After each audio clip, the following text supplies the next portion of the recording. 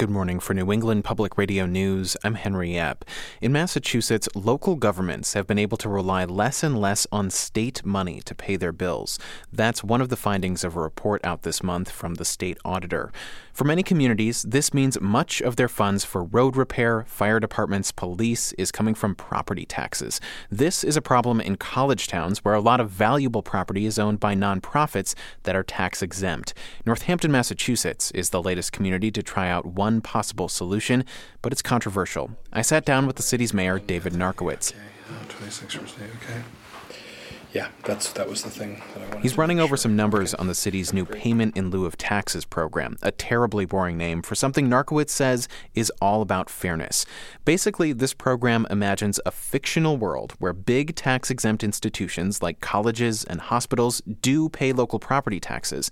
It calculates how much each organization would owe and then asks them, politely, to pay some of those imaginary taxes. In Northampton, the big nonprofits are Smith College, a women's liberal arts school, and Cooley Dickinson Hospital. Mayor Narkowitz says it's great to have these well-regarded institutions in town. But those institutions also use city services. They need police protection, fire protection. We have to maintain the roads and plow the roads and do all those things. Expensive stuff. So late last year, Narkowitz created the Payment in Lieu of Taxes, or PILOT, program.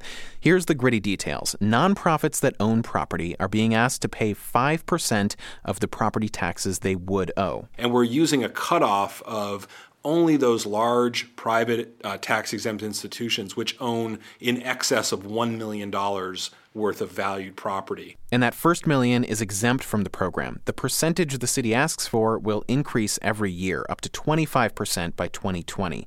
Not everyone has to pay. Churches and conservation land, for example, aren't included.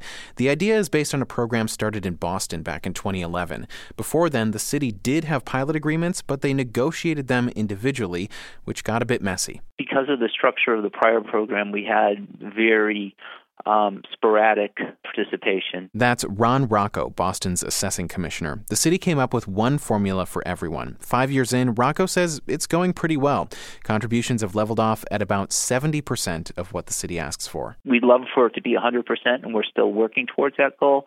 But even at a 70% participation rate in a voluntary program, we think that's a pretty significant achievement considering where we were before. Boston received about $28 million in these nonprofit payments last year. Northampton is working on a much smaller scale, and it's been a tough sell. Smith College has been public about its concerns. Last week, Smith announced several $100,000 in local contributions, including an annual $100,000 gift to the city in each of the next 3 years. But college spokesperson Lori Fenlison makes very clear this should not be labeled a payment in lieu of taxes. We reject the notion of a pilot.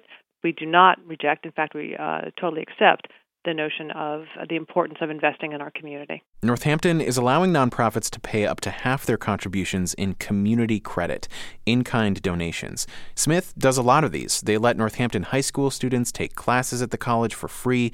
Local schools use Smith's athletic fields. Their museum and botanical garden are open to the public. And the school already pays a pilot agreement for a science building it built a few years ago.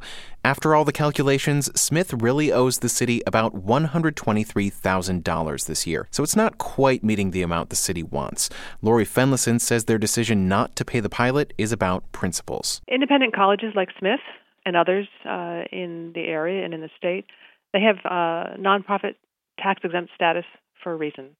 We provide a service, in our case it's higher education for women, that otherwise the local, state, and federal governments would have to provide. Bottom line, private colleges want to stay tax-exempt. In nearby South Hadley, the town administrator Michael Sullivan questions that principle. South Hadley is home to another historic women's college, Mount Holyoke, and Sullivan wonders if college's tax-exempt status is outdated. It's one of those societal or regulations within the state that need to be revisited. Sullivan is considering a payment in lieu of taxes program for Mount Holyoke.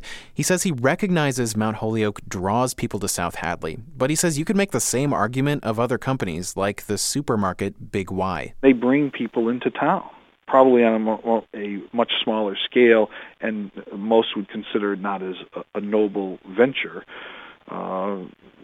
I don't know why, but I just think people adopt that kind of attitude. Sullivan and Mount Holyoke officials say they discussed the possibility of a pilot at a meeting a few months ago. Kevin McCaffrey, the college's government liaison, did not explicitly tell me the college is against the idea, but raises this point. 81% of the school's domestic students get financial aid. So any discussion of possible other allocations of our funds has to come up against the discussion of our commitment to aid. Like Smith College to Northampton, McCaffrey says Mount Holyoke is already a big contributor to South Hadley in taxes for its commercial properties, in gifts, and the more intangible draw it brings to the small town. And McCaffrey dismisses Sullivan's idea that perhaps it's time to get rid of colleges' tax exemption. He says colleges are educating the next generation of world leaders. I think that there is no institution, no sector that's doing more to serve the public good than colleges. Regardless of the good works of any nonprofit, advocates for municipalities want to make it easier for communities to adopt a payment in lieu of taxes program like Northampton's. The Massachusetts Municipal Association has filed a state bill to do that. But the group's head, Jeff Beckwith, claims the bill has been slow-moving on Beacon Hill. So it's been hard to get the legislation, get momentum behind the legislation at the State House, but we think that this is an issue where over time there will just be more and more support. At the end of the day, the whole thing is still voluntary. No one has to pay anything. So then how do city leaders get their local nonprofits to pay? I asked Jeff Beckwith if guilt plays a factor. He's got other words for it.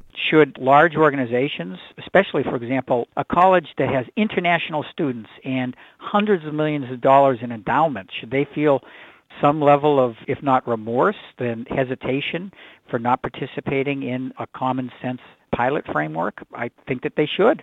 This issue for both sides is about setting a precedent.